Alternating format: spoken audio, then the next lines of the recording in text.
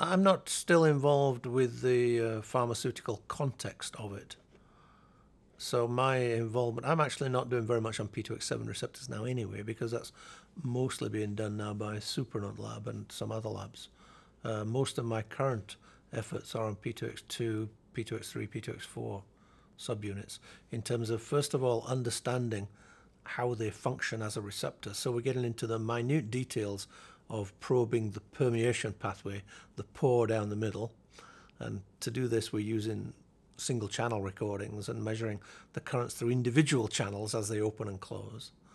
And then the second area that we're still working hard on is to understand what P2X4 receptors in particular are doing in the central nervous system, particularly in the hippocampus, but also in some other parts of the nervous system.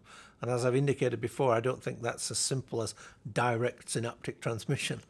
I think it's something much more subtle that we're teasing out by a whole series of experimental approaches, but mostly comparing wild-type mice with mice lacking the P2X4 receptor and looking for the systematic differences between them.